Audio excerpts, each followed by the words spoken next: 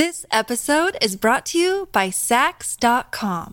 At Sax.com, it's easy to find your new vibe. Dive into the Western trend with gold cowboy boots from Stott, or go full 90s throwback with platforms from Prada. You can shop for everything on your agenda, whether it's a breezy Zimmermann dress for a garden party or a bright Chloe blazer for brunch. Find inspiration for your new vibe every day at Sax.com. Hey, it's Ryan Reynolds, and I'm here with Keith, co-star of my upcoming film, If, only in theaters May 17th. Do you want to tell people the big news?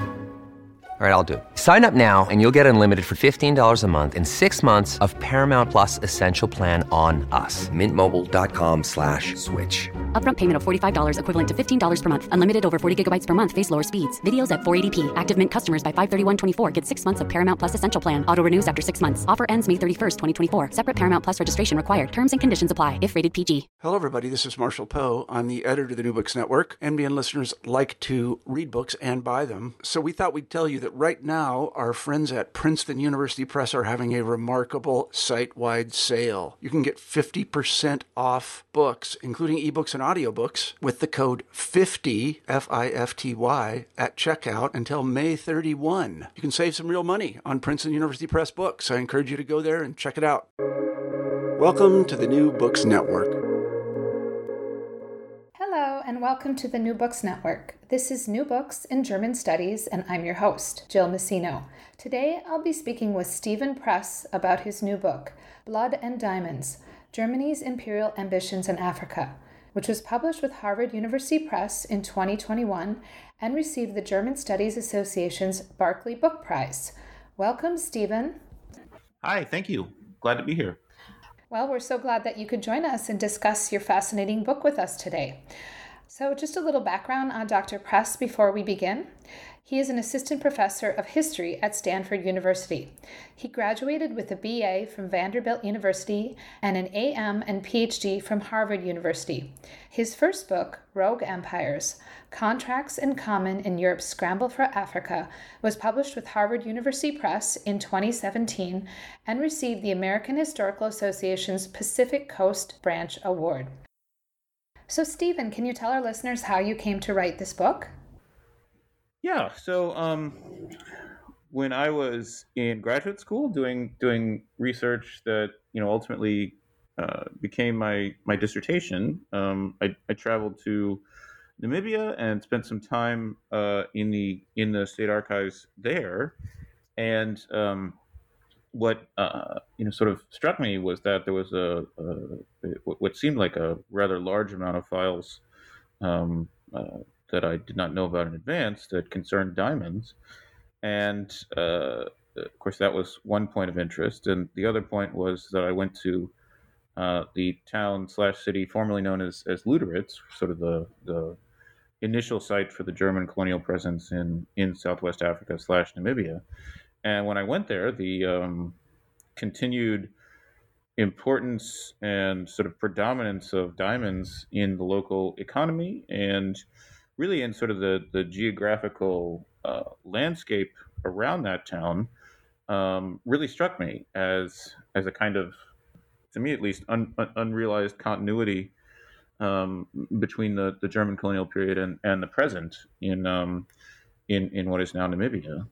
So kind of the motive force for me was to figure out how to explain what was sort of a present-day Namibian economy that depended, at least to a significant extent, on diamonds. How to explain to myself and then later to others, how the architecture for that came about, with what implications, and also really to examine something I think, at least in the course of my dissertation research, didn't necessarily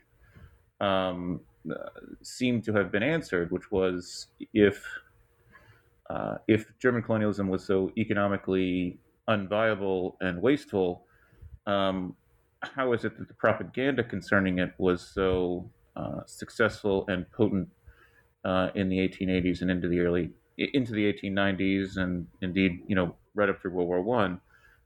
Something about that kind of equation didn't seem to add up to me. So I guess I long story short, I became interested in this project because I was interested in how economics, both present day and past, connected with German colonialism and the continued importance and sort of valence of diamonds in the life of many Namibians made me think there was really something there, even though from the perspective of most secondary literature that I was encountering when I started researching German colonialism, this enterprise had been economically marginal at best and counterproductive and sort of fanciful at worst. So yes, certainly that was, I think, sort of a summary of the different forces or sort of pulls that I felt when I first started thinking about this project.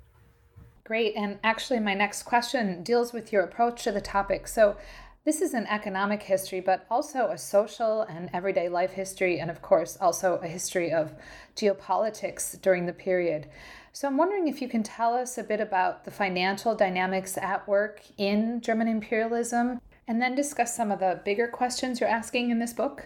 Yeah. So I think, when I started to learn, with sort of an academic body of secondary literature in mind about imperialism, one of the big questions for me was why did the theories about imperialism that attributed its rise and onset in the 19th century to financial motivations, why did those theories fall into disrepute so quickly? At least in the German case, those theories seem to have been embraced at one point by East German historians, but since then to have really sort of fallen by the wayside. I thought that there might be more there, in part because if you look at other bodies of scholarship, sort of comparatively on imperialism, British case, for example, with the work of Kane and Hopkins, there has been some revision, and I think some accepted revision to the idea that sort of the financial motivations and dimensions of imperialism can be dismissed. I think there's been some productive and enlightening revision on that subject in other spheres. So, operating on the premise or proceeding with the premise that German colonialism probably wasn't fundamentally different in that regard, it seemed to make sense to me to revisit finances as a motivation for particular moments of imperial expansion, if not for sort of the whole story. But obviously, in the German case, since a lot of this is beginning, arguably, in a place where there happened to be, in the end, lots of diamonds, it seemed to me that there was an interesting continuity there between what ultimately turned out to be a large amount of mineral resources and mineral wealth, and a formal German colonial presence. That's sort of a little bit about the financial dimensions. Remind me again what the other part of the question was. I'm sorry. Sure. I was impressed because this is not just a financial analysis of German imperialism, right? Examining the institutions and corporations and infrastructure associated with German imperialism, but it also examines how it plays out on the ground. So you examine everyday life, you examine the social groups that emerged, how it transformed places like Literates Bay. So I'm just wondering how you came to these multiple lines of inquiry and how you were even able to access sources that enabled you to paint such a diverse portrait of this history. Well, I think one of the things that struck me when I started trying to learn about this was that most of the records that existed in, say, the archives of a bank like Deutsche Bank, or in the archives of the former colonial ministry, most of the records on the surface were official communications, statistics about output, about long-term prospects. There was quite a bit of disaggregation. I mean, there was a lot of discussion kind of about the big sort of almost macroeconomic questions, but it didn't seem as though there was a lot of attention to everyday people. I mean, there are two different dimensions of that. Of course, the most significant one, certainly in regard to ethics and morals and current considerations, is what we would now call everyday Namibians. The other dimension is everyday Germans / everyday settlers / everyday people, whether they're settlers or not, everyday people who were of European descent maneuvering around in what was then called Southwest Africa. It seemed to me that whatever literature and archival material existed about those people was really in separate kind of batches from the archived reports about diamond prospects, output, and so on. And to me, at least, trying to recover more about life in this particular place on the ground, so to speak, made sense because it was leading to other dimensions of the story, so to speak, that hadn't been considered to my mind before, like smuggling, like cost of living. And I really thought it was productive to keep kind of looking in those directions because it seemed to me to be part of recovering the sort of discrepant but appealing financial outcomes of diamond wealth. Something that was, sort of advertised and touted periodically at this large level of imperialism from the metropole, but which, in reality looked very different for different classes and groups of people, to say the least. So I don't know. I thought it was a neat window into multiple worlds: social history, labor history, among other things. And yeah, I guess that also convinced me that there was more to this than just numbers, and there was more to this than just arguments about who benefited from imperialism. Even this was potentially a kind of opportunity to do. It's naive to say, but an opportunity to do something like total history. Um, Also, the environmental considerations seemed very much to have been understated or even ignored in terms of a lot of the archival material. So that to me also seemed like a neat way to reconstruct what was even to our sort of even to the eyes of European historians, a place that was strange and a time that was strange. Well, I really appreciate that you did. And actually, my next question was going to be about your archival research. So, you conducted research in Germany, South Africa, Namibia, England, and the United States. Can you tell us a bit about some of the challenges you faced? Were there any gaps in the materials and documents you consulted? Perhaps even some missing documents? And how did you deal with these challenges?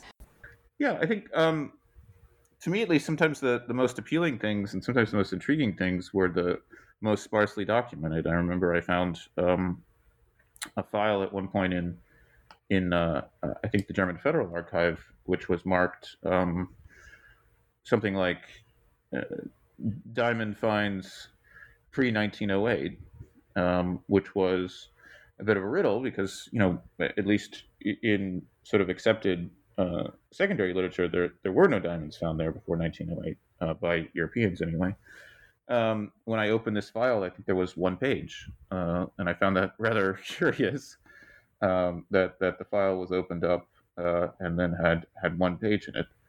Certainly, I can't know ultimately what the circumstances were surrounding the creation of that file. But at that point and a few other points, I started to think that there might have been some destruction of papers or withdrawal of papers at given points, which at least as a kind of conjecture added to the intrigue for me. The disaggregated nature of the sources I thought was really interesting. I thought the best way, some of the best material I came across to really kind of confirm my suspicion initially that there was a lot of money at stake here, even in 1908. Some of the best material there lay in the archives of the Deutsche Bank, and not, in fact, in the German Federal Archive or in the Namibian archives or in other sources.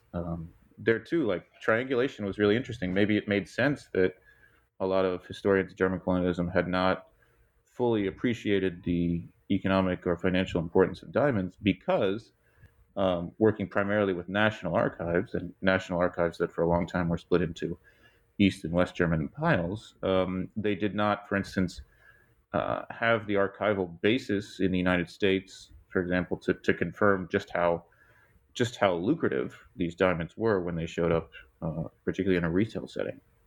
Some of the best information I got on the real money at stake in the end with these diamonds came from U.S. congressional hearings and testimony that was more or less contemporaneous with the German colonial diamond boom, so to speak. So, yeah, I think partly, kind of the luxury that I have of being able to travel and access several different archives the luxury I have of sort of the East and West German archival material that would have been siloed and sort of for ideological reasons compartmentalized for decades. I had the luxury of kind of examining this question with all of that at my fingertips. And even in the case of a private archive like the Deutsche Bank, they were generous in allowing me to have a look. So partly I was just lucky to examine this question in the era when I did, and partly I think taking a global or transnational approach was helpful because this was a commodity that was really difficult to pin down. Even in 1908, say, or 1910, that was really the point of hearings in a given place, to try to figure out exactly what kind of money was at stake here. Taking that global approach, I think, really helped put it into clear relief. Yeah, and I think this really speaks to your creativity and talent as a researcher and historian, your ability to identify these different locales that help you craft this complex and really engaging story. So I'd like to move on to Germany's entry onto the colonial stage. Can you tell us how German imperialism was similar to and also different from British, French, and Belgian imperialism? And then discuss when and in what capacity Germany became an imperial power. Yeah. I guess the first thing I would say is that there's been a real sort of explosion in terms of the amount of literature and knowledge we have concerning German colonialism, within the last, give or take, 25, 30 years. Partly as a result of this now rather thick pile of literature, we know that, sort of German colonial aspirations, German colonial inflection points, so to speak, existed prior to the 1880s, when we get this sort of onset of formal German imperialism, German overseas imperialism, that is, in Africa and the Pacific. Nonetheless, the question to me always remained, why does this happen when it does? Why is it that circa 1884, we have someone like Bismarck, who on several occasions makes very colorful remarks concerning his lack of interest in an opposition to German colonial expansion overseas? Why does this person all of a sudden seemingly change his mind? This is a question that really predates even the sort of explosion and interest in German colonialism. But it was a question that, to my mind, didn't really have a very compelling answer still, or at least didn't have a satisfactory answer. There were many foreign policy considerations. Certainly, as Bismarck once said, his map of Africa was in Europe.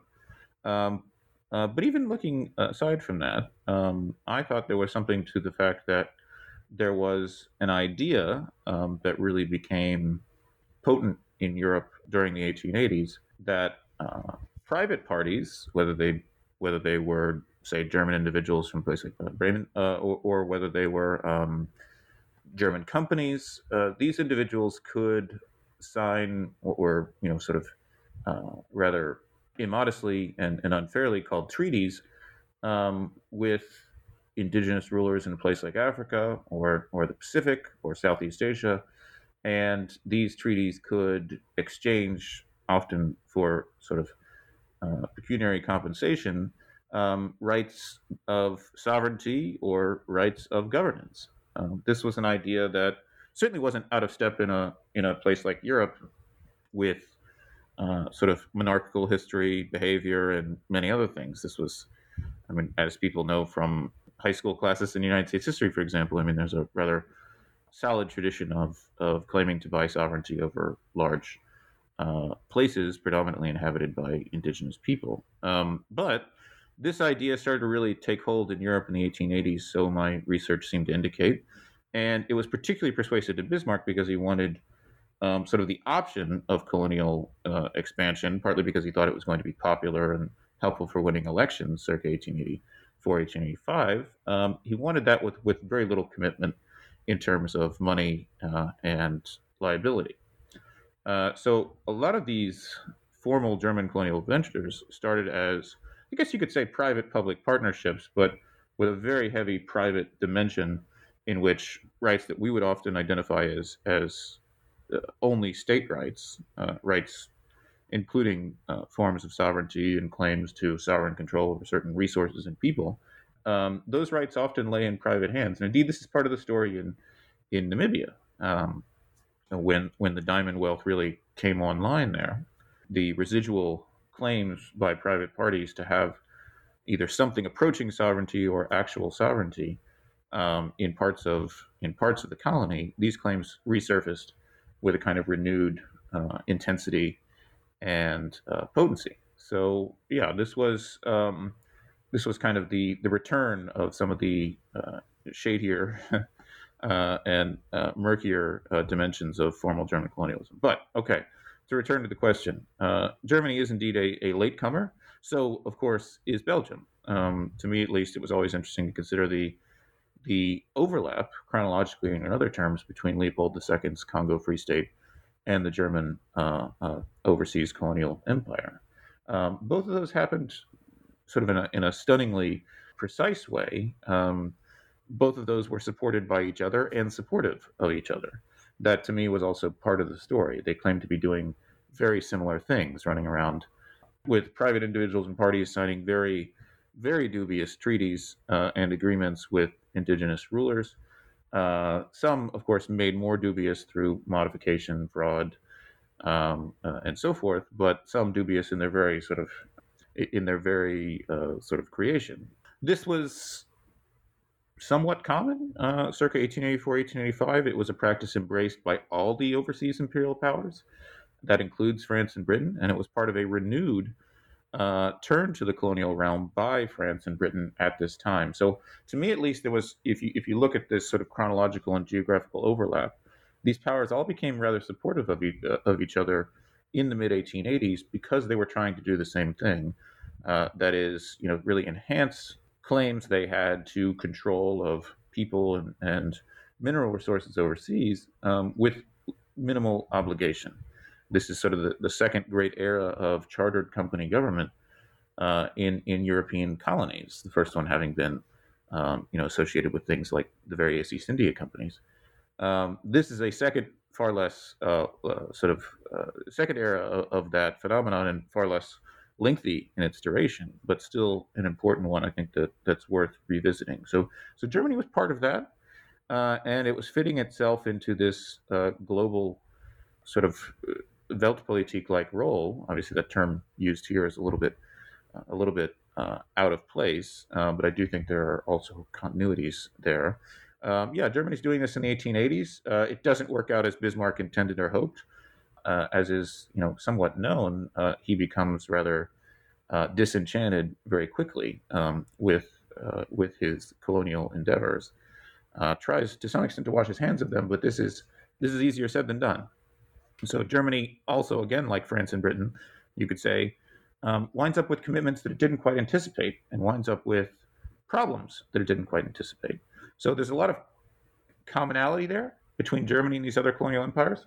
There are some important differences, but to me, at least, if you look at the launch of this, it's a story of commonality. So when are diamonds discovered, and I'm putting discovered in quotes here, in German Southwest? Yeah, well, as you, I think, rightly note, we have to put this in scare quotes. Prior to 1908, 1908 is the kind of is the appropriate date if you're looking for when diamonds are, in quotes, discovered in really large quantities. But there are a couple things to keep in mind here. Diamonds are very peculiar. I think that goes without saying.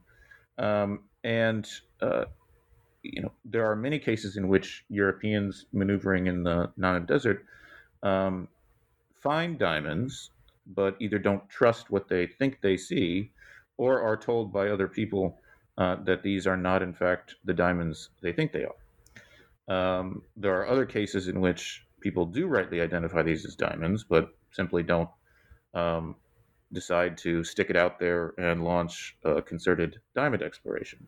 There are numerous moments prior to 1908 that are documented in which diamonds are confirmed to have been found in the sands of the Namib Desert, and numerous moments in which people in other places, South Africa or another part of what would now be Namibia, show up with diamonds that they say came from the area that ultimately is found to have large quantities of diamonds. But there are a couple factors that kind of continue to obscure what exactly was going on here prior to 1908. Certainly, the fact that the archival evidence is rather sporadic. I mentioned this file earlier. That's part of the story here. Another aspect is that a lot of the information is anecdotal, and a third aspect is that because of the secrecy surrounding this industry, it's not always possible to reconstruct the movement of a diamond. That's very difficult, and when it concerns things like sourcing, as is often seen today, that remains very difficult. So I guess I would say a few things. The reason 1908 is kind of an important transitional point is that partly because of the dramatically enhanced German military presence in Southwest Africa / Namibia in the years running up to 1908, there are a lot more people with a lot more resources moving around in a very difficult desert terrain where the diamonds happen to be located. So the odds of, again, in scare quotes, discovery by Europeans of diamonds there really dramatically change in the years between 1904 and 1908. And so this is partly the reason we have this change circa 1908. Another big part of it is that there's an increase in knowledge of and about diamonds because of the enhanced presence of migrant laborers from what would now be called just sort of United South Africa. These are Africans who actually know what a diamond looks like. They know what its valence and importance is, and it is most likely the case that it's their knowledge that is responsible for the German discoveries, again in scare quotes, circa 1908. Really, kind of the starting off, or the firing of the first gun, so to speak, the starting gun. That occurs because of sort of imported migrant African knowledge concerning the technology of diamonds. So I'm going to get to labor conditions in a subsequent section of our interview, but I would be remiss if I didn't acknowledge the Herero and Nama genocide that occurred in German Southwest. So maybe you could talk a bit about this, placing it within the context of German attitudes towards indigenous peoples in the region, and then how that subsequently affects access to labor once diamonds are discovered. So, it's obviously strange and borderline inhumane of me to present as background the genocide of the Nama and Herero. That said, from a scholarly perspective and from the perspective of the world circa 2023, by far the most important aspect of German colonialism in Southwest Africa / Namibia is the genocide, the dimensions of which roughly are 1904 to 1908. Sometimes that's 1907 rather than 1908, but I think stretching out to 1908 makes more sense. This is a genocide that continues to have major visible demographic effects on Namibian politics and society today. It is a genocide that Germany has come to acknowledge in gradations in the last few decades, but it is one that still largely does not have economics incorporated into its sort of parameters. So there are a couple things to keep in mind here. One of the most notorious concentration camps in use in German colonial Southwest Africa during the period from 1904 to 1908, the camp at Shark Island, is rather strangely quite close to what became the diamond fields. this proximity is a gruesome and disturbing one. The presence at such camps of military personnel is a factor when it comes to the eventual and rather stark climate of violence surrounding diamond extraction in German colonial Southwest Africa.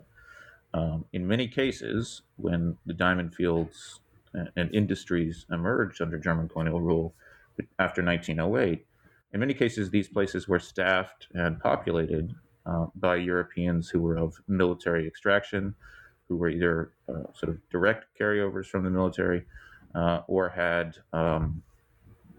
sort of dropped out or stuck around after their service was complete. The other aspect of that is that military expeditions and military motivations also did concern diamonds at certain points between 1904 and 1908. So there's a real kind of spillover of the military material here into the realm of economics and colonial diamond wealth.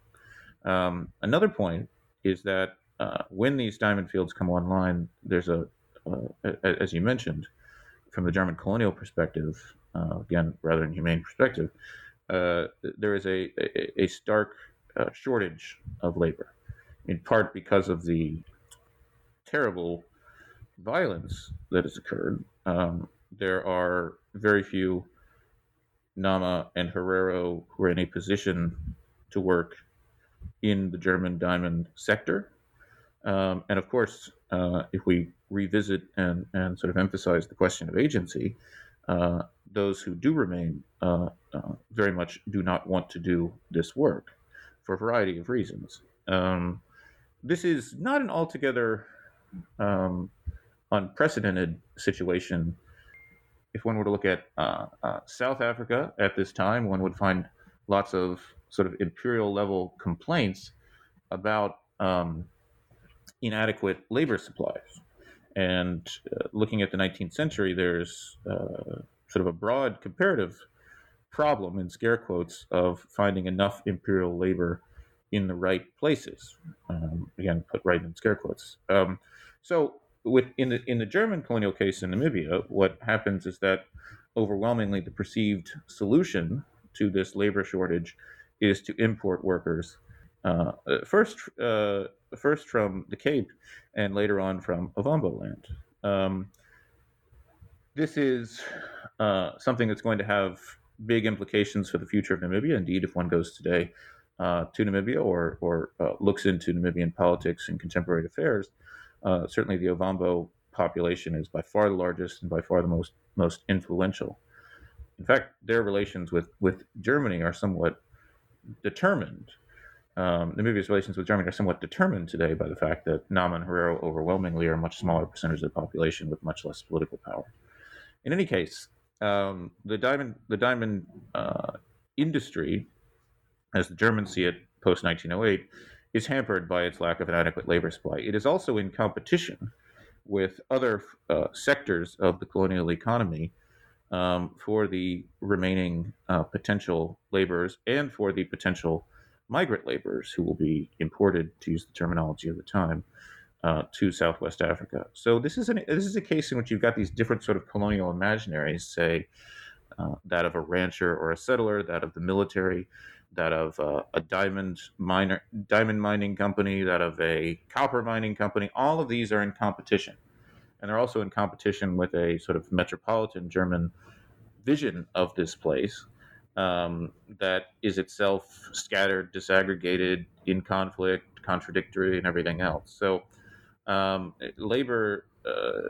African labor is a window into that complicated set of problems. And it is also an important window into the brutality and senselessness, in many cases, of colonial resource extraction in the sort of era of new imperialism. I think in the end, some of the dynamics that one sees in German colonial diamond extraction how this treats African laborers, I think that those are dynamics that can be identified and sort of rhyme with colonial labor practice in places like the Congo, but also in various other British and French colonial settings. And I think the final point is that we have this sort of idea in mind about conflict resources today. I think if we extend the sort of chronological dimensions of that a little bit further into the past, um, it starts to seem like we know, of course, infamous red rubber from the Congo. It starts to seem like there would have been a lot of red products indeed, including diamonds, in a lot of places in the early 1900s and late 1800s. The sort of ramifications of which we haven't fully appreciated for ourselves in more recent times. Yeah, there are definitely a lot of parallels between the colonial and what we would call the neo-colonial period with respect to extraction of resources, and how indigenous peoples are treated as laborers, essentially exploited as slaves. And so this is one of the things I really appreciated about your book, is that you draw these parallels. So thank you for that. I'd like to talk a little bit about the establishment of the diamond business in German Southwest. So who is involved in this process? Yeah, to my mind, the central player after 1908 was Bernhard Dernburg, the German colonial minister. This was, to me, a fascinating figure because of his background as someone of Jewish heritage, if not Jewish faith, in Imperial Germany. Really, the first of his kind in a lot of ways to be a part of an Imperial German government. This was someone with, at least so the perception went, quite a bit of technical and business acumen, another sort of distinguishing trait for him at the time. He was also someone who was sort of associated with a concept of the future, something almost like technocratic governance, but also someone who was media savvy. So this seemed like a really it seemed like a really compelling personality. And the more I looked into it, but this wasn't really anything I found or discovered myself. Dernberg was really associated with the entire German colonial diamond business, and created a kind of legal and sort of technological infrastructure that remained in place for a very long time. Indeed, if one goes to the Forbidden Zone in Namibia today, some of the signage and certainly a great deal of the equipment and landscape still bear German markers. None of this had to look the way it did, and I think in large part that it did, owed to the personality and sort of outlook of Dernberg, someone who believed that in order to really appreciate the potential, or to realize the potential of German colonial diamond wealth, one had to know a great deal about the diamond business, and one had to make certain adjustments and compromises in order to make the business run profitably. I think the question of colonial economics is really interesting as explored through Dernberg, because he was someone who believed rather arrogantly that he knew better than pretty much everybody else. When it came to diamonds, he might well have known better than the vast majority of Germans and the vast majority of other people in the government, but he was running up against, in the climate of increasing public participation in and interest in government, he was running up against a set of problems that kept him really from asserting in any kind of long term his dominance and control and authority over what very quickly became a very unruly German colonial diamond sector. So that was, to my mind, he was a key player, probably the key player here. But there were others. Matthias Erzberger, for instance. I think his later chapters in life are far better known, and rightly so. But seeing this sort of contest of personalities between himself and Dernberg, a contest over just how populist and just how transparent the diamond business might be. That to me was another compelling clash, and one that provided a window into contemporary considerations, not just about colonies or diamonds, but also about how governance was supposed to work, um, especially in a time of, at least in Imperial Germany, creeping parliamentarization. This was fascinating to me. This episode is brought to you by Sax.com. At Sax.com, it's easy to find your new vibe. Dive into the Western trend with gold cowboy boots from Stott, or go full 90s throwback with platforms from Prada. You can shop for everything on your agenda, whether it's a breezy Zimmermann dress for a garden party or a bright Chloe blazer for brunch. Find inspiration for your new vibe every day at Sax.com. Yeah, I was a little shocked to learn that about Erzberger. I'd not anticipated that.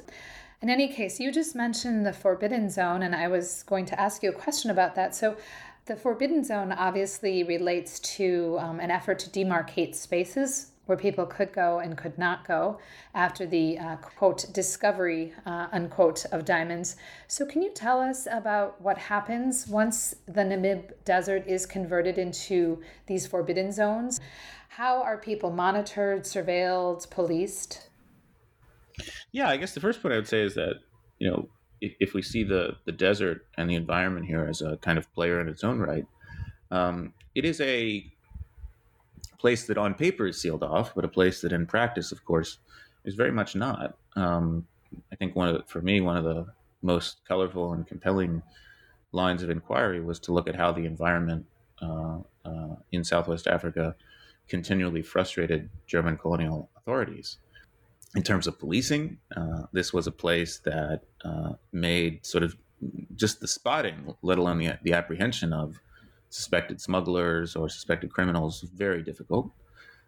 This was a place in terms of property lines and sort of a property regime from Europe. This was a place that made all of that almost nonsensical. You could peg claims and sort of refer to claims that existed on paper, but from one day to the next, they could morph and shift so as to become unrecognizable. Diamonds, in part because of the way they were found here, not in deep pit mines, but rather, at least in the beginning, very close to the surface of a sandy desert, diamonds moved around on their own, in many cases, or fraudulently were moved around as if on their own, in a way that also frustrated authorities, not just in terms of property registers and claims to ownership, but also in terms of policing. So, yeah, I think the desert to me seemed to have not exactly an agency, but a role as a player in its own measure. So after 1908, there of course is a dramatic increase in attempted surveillance and policing of this place. That is another interesting window into how understaffed and underbaked in some ways German colonial governance was. It's a strange thing to say, of course, and a perverse thing to say in light of the genocide, but the attention paid to the actual detailed work of German colonial governance appears to have been much smaller than that paid by even rival or contemporary, say, British and French colonial officials, who often thought of themselves as working on shoestring budgets or engaging in imperialism on the cheap.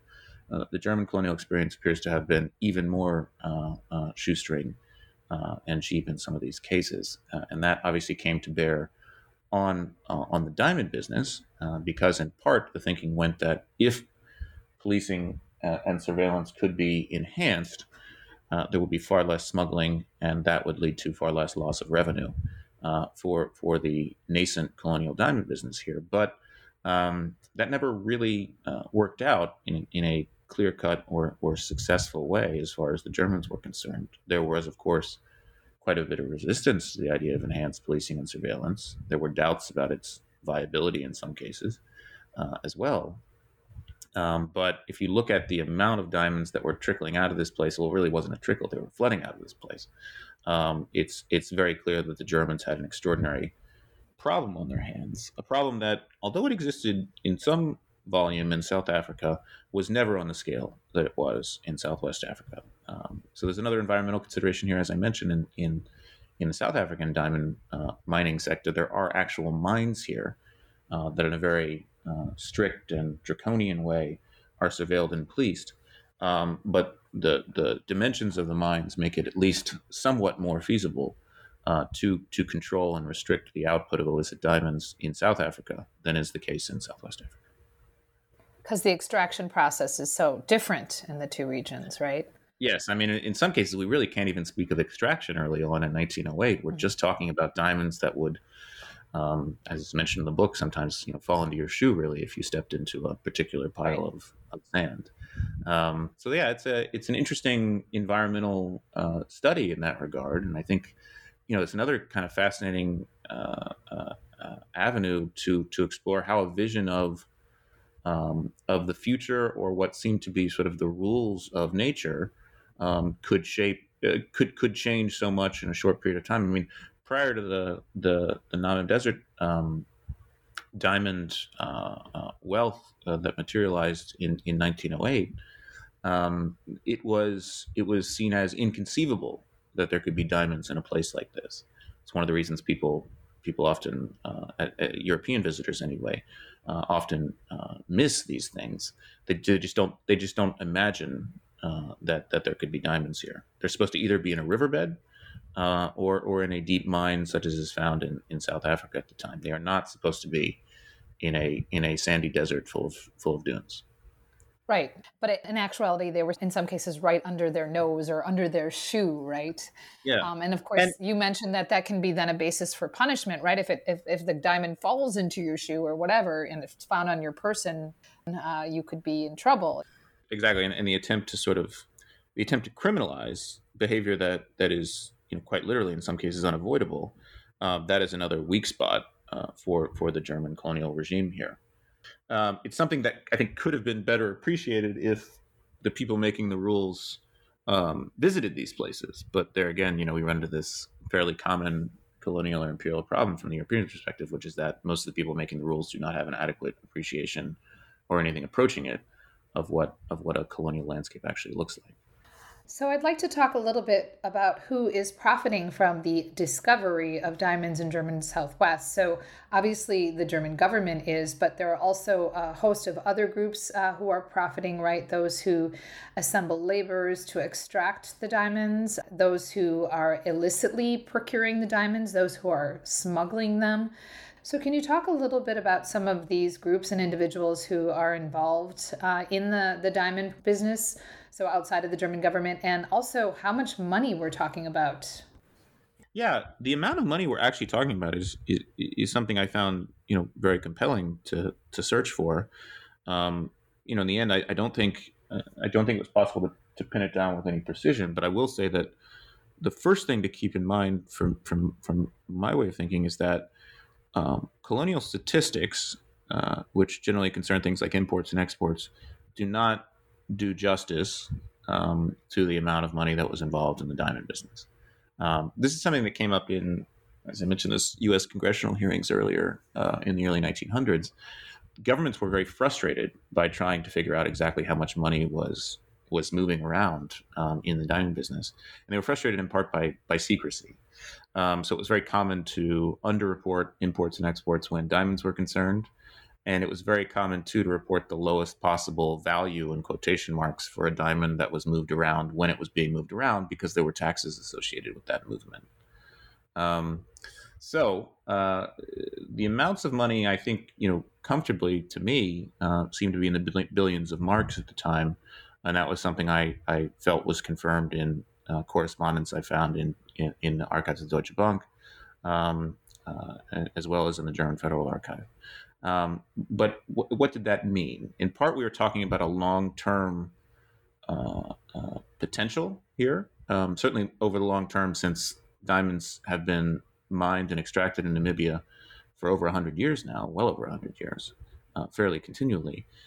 We can assume indeed that the long-term projections were not only correct, but probably undershot the amount of wealth involved here. But if we're thinking about, at the time, how people profited and where the money was going, there are a couple of things I thought were worth noting.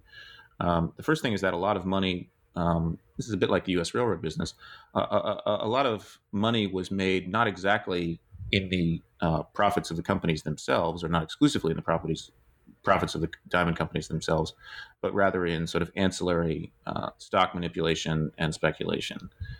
So the first thing to keep in mind is that there was a great deal of secrecy surrounding this.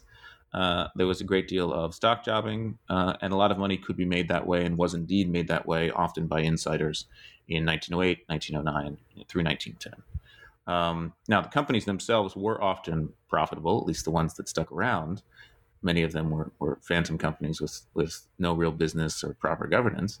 But what those companies tended to do, rather than reinvest profits, was to just pay out extraordinary dividends to their shareholders, which were generally a select few, although there was a broader sort of mini mania associated with German colonial stocks and German colonial diamond stocks.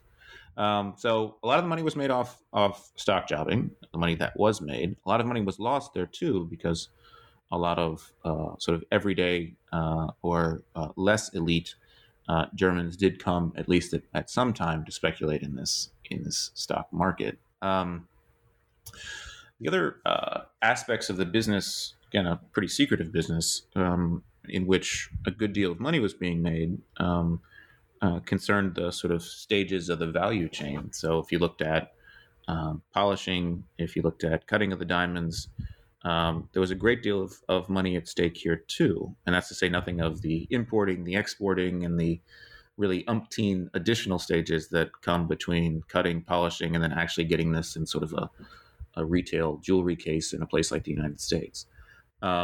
Germans were not excluded from those other stages of the value chain, and did derive some profit from them.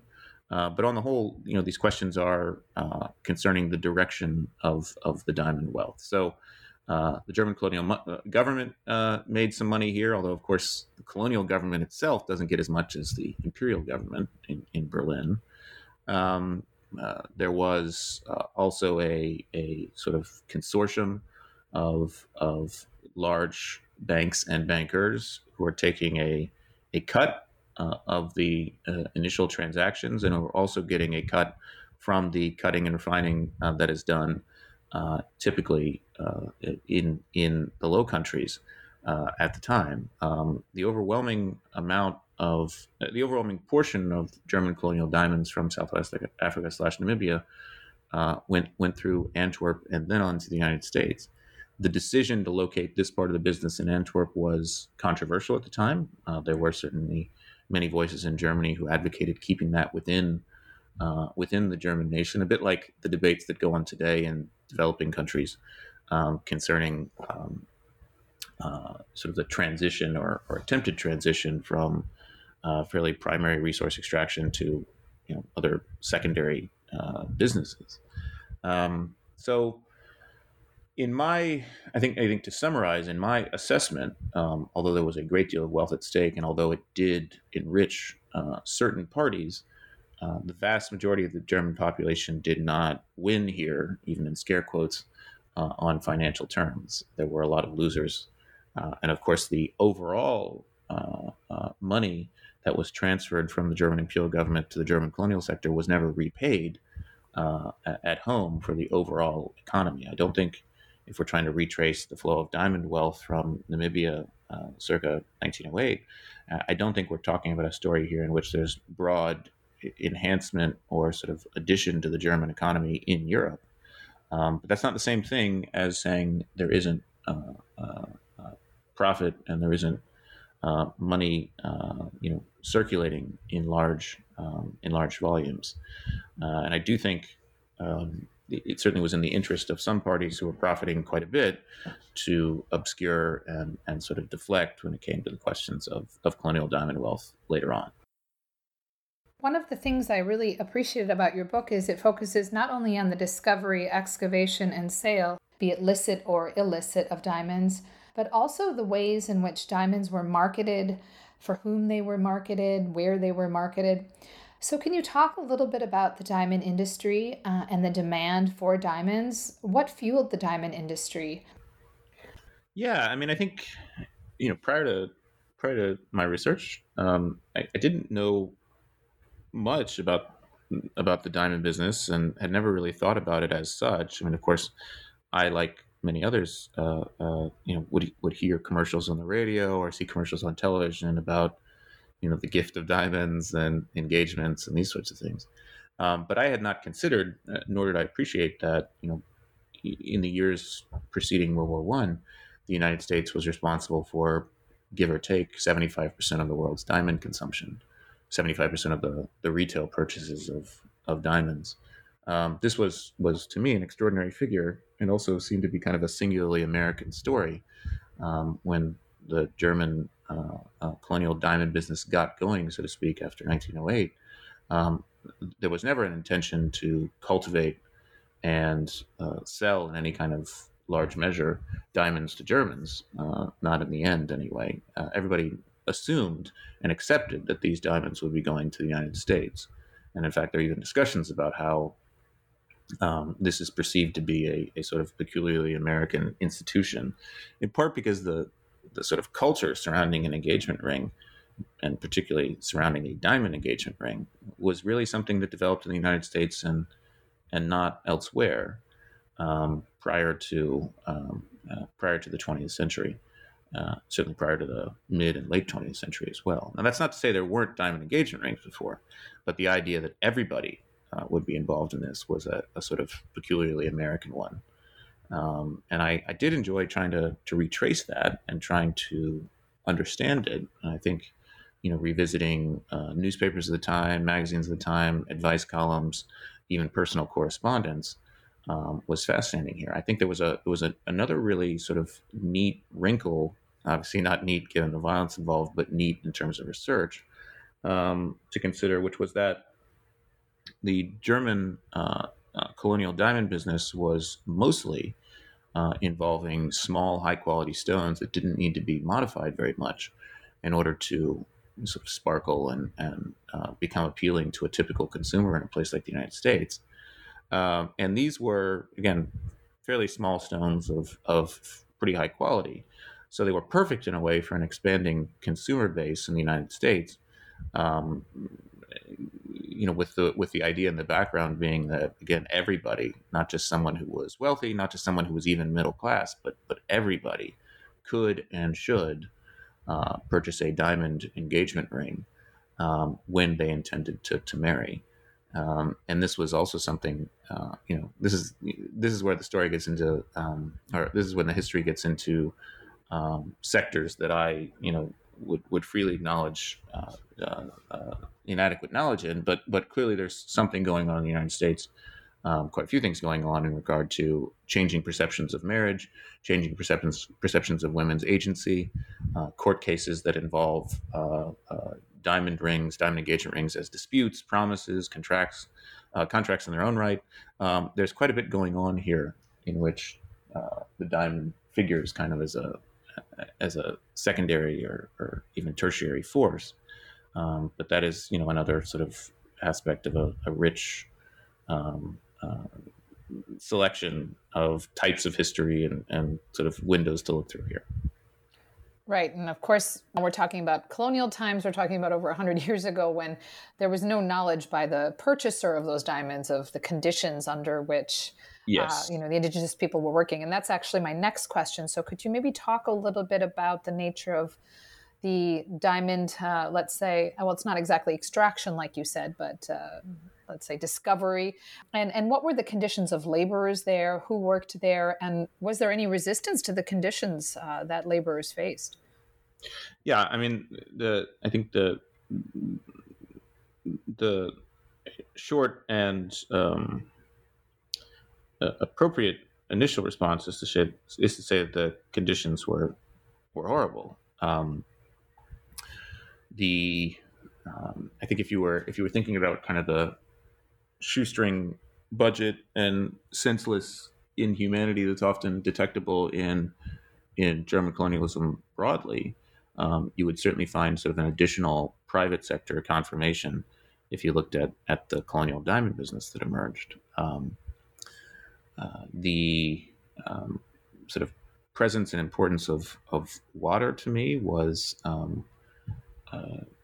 arguably the most kind of memorable thread here. Water was very difficult to come by in German colonial Southwest Africa for environmental reasons in part. But the prevalence of disease and sickness, often avoidable among African diamond laborers, was ultimately something I found to be attributable in many cases to a poisonous and toxic water supply that partly intersected with an overall scarcity of water, but was also just driven by senseless and inhumane cost cutting and sort of senseless and inhumane inattention to the welfare and suffering of people. So the conditions in an environmental perspective were very bad, horrible. There's the question of water. There's the question of sickness and illness. Certainly there was an extraordinary and disproportionate amount of sickness and illness among diamond workers. In many cases, the rates of survival for people working on diamond contracts were shockingly low. The rates were shockingly low for people who were making it back home, and for people who were choosing to come back to work on sort of additional tours. The conditions for laborers to get to the diamond fields were horrible in their own right and resulted in a great deal of death and suffering. Once the workers made it, if they made it to the diamond fields, they were greeted by, as I mentioned, a sort of European management and culture that was highly infused by and with military personnel and military mindsets. And of course, in many cases, these were military mindsets and officials that were finishing up with a genocide and being ported over from it. So that too is, I think, an aspect of this that is worth considering.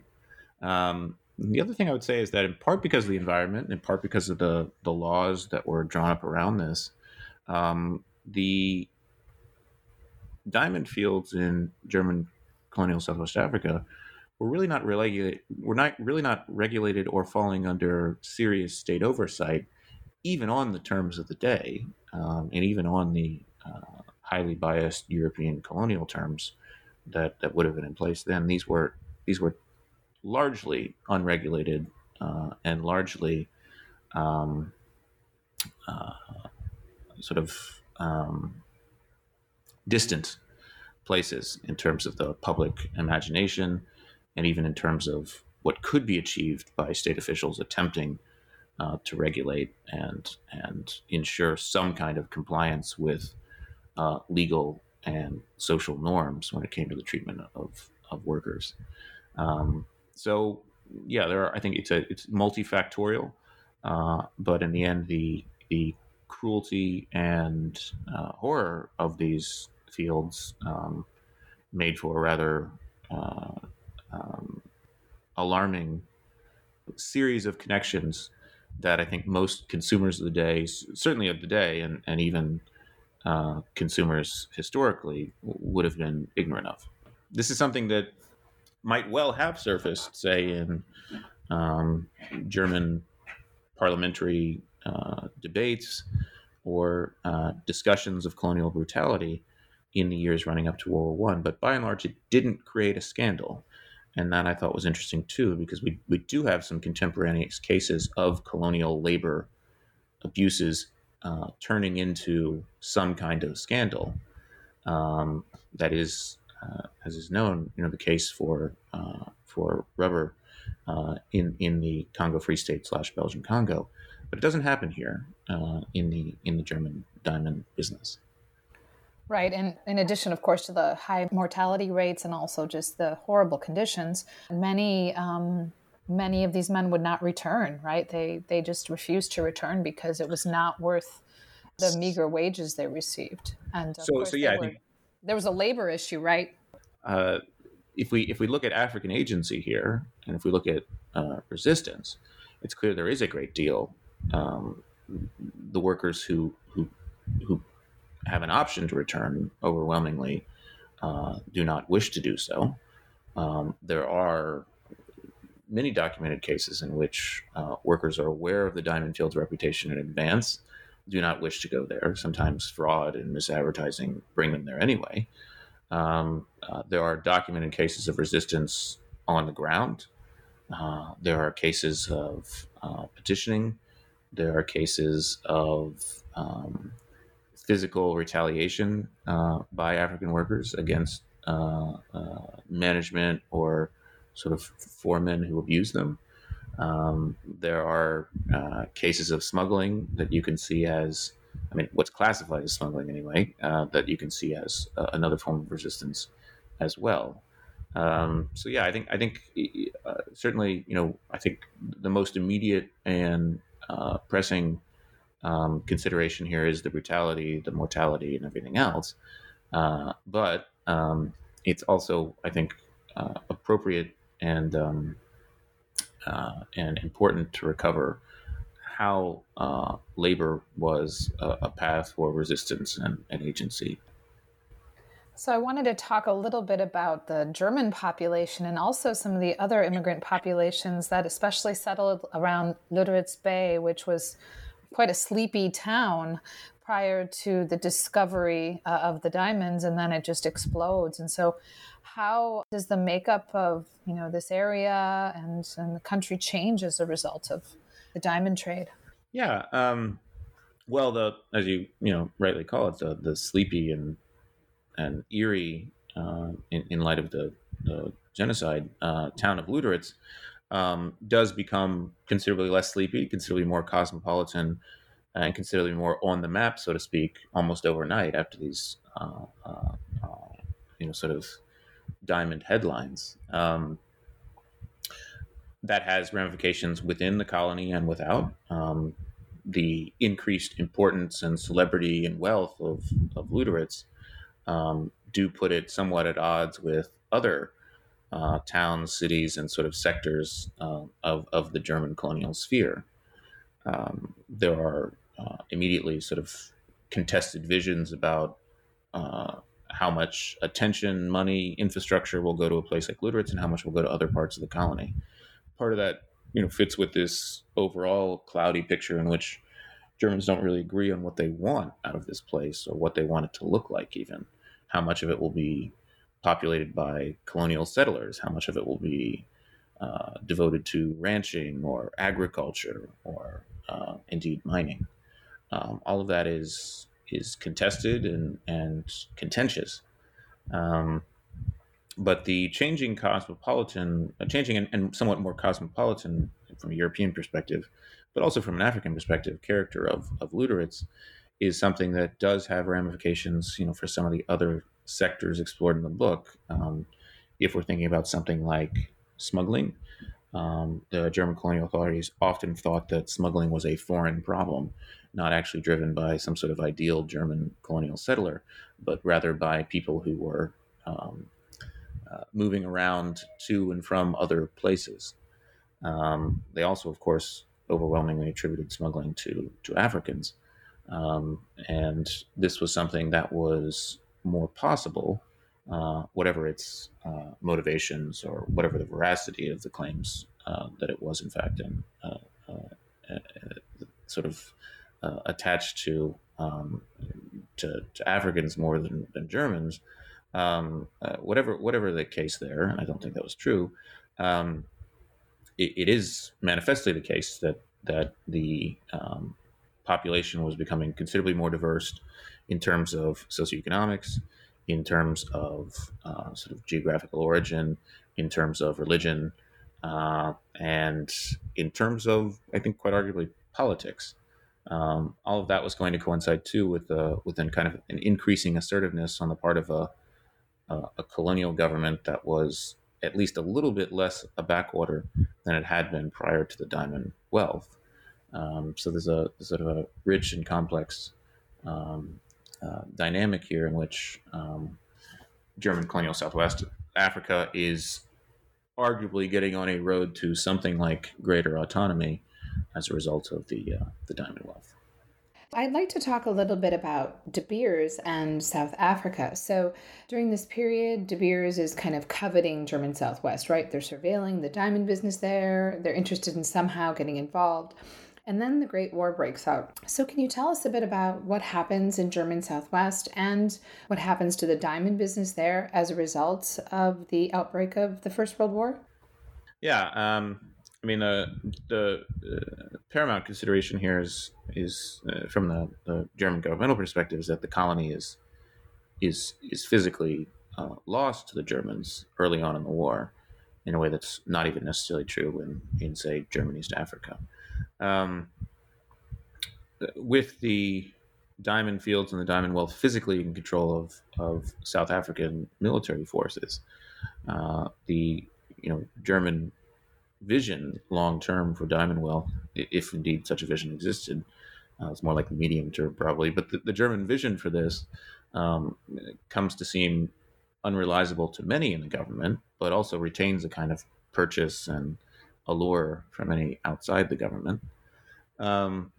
At the post-war treaty making and sort of settlement moments, the diamond wealth is there in the background and is being sort of bandied about as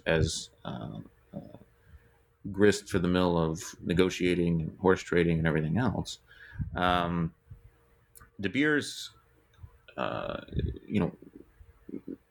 in a stroke of fortune here, ultimately does wind up acquiring, so to speak, all the former German colonial diamond wealth, but it does so in a roundabout way. Ernest Oppenheimer, who, somewhat intriguingly early on in his life was always frustrated by his attempts to enter De Beers and be part of its management. He, in the sort of wreckage of the German colonial diamond sector here, acquires the various claims and interests, uses them to form a big part of a new company, Anglo-American Mining. And this company also ultimately sort of winds up taking over De Beers, sort of becomes kind of a host for a new and improved De Beers.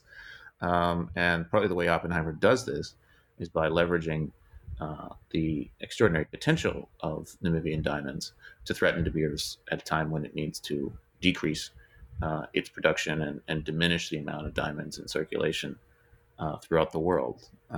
So, in a sense, the German notion of taking on De Beers and becoming a serious and sustained competitor is proven correct and proven realistic, but not by the Germans themselves, rather by a South African of German Jewish extraction, that being Ernest Oppenheimer. I think the again, to think about the long-term ramifications here, De Beers is still a very important player in Namibia. The company that does the mining where the Germans once ran it is Namdeb, a sort of fusion. Again, to think about the German colonial terms, a rather interesting one, a sort of public-private fusion of De Beers and the Namibian state. So I think this was an interesting dimension to consider. What happened post World War I. Revisiting some of the Versailles-like moments and seeing diamonds in the background. Revisiting the question of taking on De Beers. Revisiting the question of labor, the working conditions post World War I. Certainly do not transform overnight, but I do think the long-term viability of the diamond business under Oppenheimer/De Beers was probably enhanced relative to what it would have been under German colonial management. Right. And of course, there are the continuities. So you see the beginning of what we now refer to as blood diamonds starting under De Beers and the Germans. Yeah, I think the continuity story is quite interesting. I mean, certainly it's there if you look at overall kind of South African colonial governance in Namibia relative to German colonial governance. There are definitely continuities there when you think about laws concerning race, among other things. And I also found that there were important economic continuities as well. Right. Well, my penultimate question has to do with historiography. So your book fits quite well into recent analyses of German history, that especially those that highlight continuities between German colonialism and Nazi racism. So can you talk a bit about how your book enhances and further advances this historiography? Yeah, I mean, as is I think known, some of the debates concerning continuities between the German colonial period and the Nazi period are among the most sort of spirited and contentious in the field in recent memory.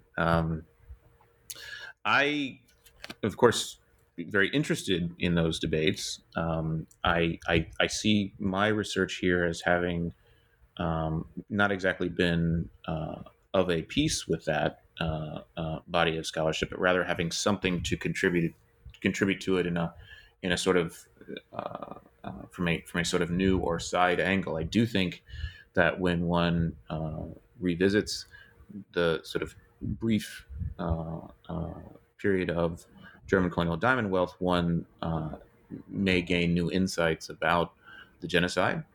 And I do think, conversely, or rather alternatively, when one revisits the question of the genocide and the question of the German colonial presence in Southwest Africa / Namibia, and indeed German colonialism overall, retracing and recovering the importance of finance and economics is going to, I think, yield some results and some nuances that would otherwise go overlooked. I think, one of the things that often came up for me when I was looking at this historiography was the so-called irrationality of German colonial economics, the so-called irrelevance or marginality of German colonies to the German and world economy of the time. And to me, looking at sort of circuits of labor and ideas, which has often been done, I think, in recent years, and rightly so, in the literature on German colonialism, to me that made sense to do also with renewed attention to economics. So just kind of broadening that conversation a little bit, not to say it wasn't broad enough to begin with, but adding a different dimension, I think was, for me, that seemed like an appropriate step. And I do think it fits also with what has happened in other settings. If we're looking at comparatively, say, American colonialism or British colonialism or French colonialism, this is also something that I think has happened and is happening in those areas of historiography. So, far be it for me to say that Germany should be special or different in this case. I think it makes sense to see that kind of shared approach across the study of imperialisms and colonialisms. Thank you for elaborating on that. Your book is going to be of great use to me, and I'm sure many other scholars who teach on German colonialism and often end that unit with the Herero and Nama genocide. But as you demonstrate in your book, that was by no means the end of German intervention and certainly not the end of German brutality in the region. Yeah, no, I think that makes a lot of sense, and also I think that seems right to me. And I think also if we try to look at the period post 1908 without the knowledge we have that World War I came in 1914, there's a lot of potential futures and a lot of sort of a longer term picture that we could probably get if we take if we try to remember that this is a sort of colonial project that quite plausibly would not have ended so quickly were it not for the sort of shock and world altering dimensions of World War One. Right.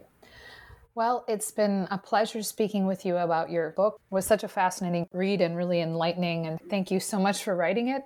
Thank you for taking the time to speak with me. And I just have one final question about your current research. So what are you working on right now?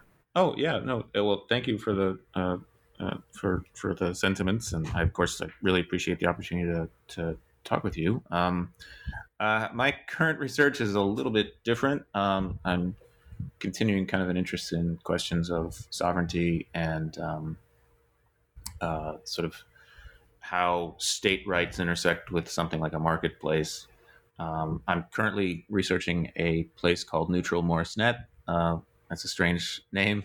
It existed between sort of Prussia, the Netherlands, and then Belgium for about 100 years, and it did not have a government between about 1815 and the end of World War One. So I'm interested in anarchy and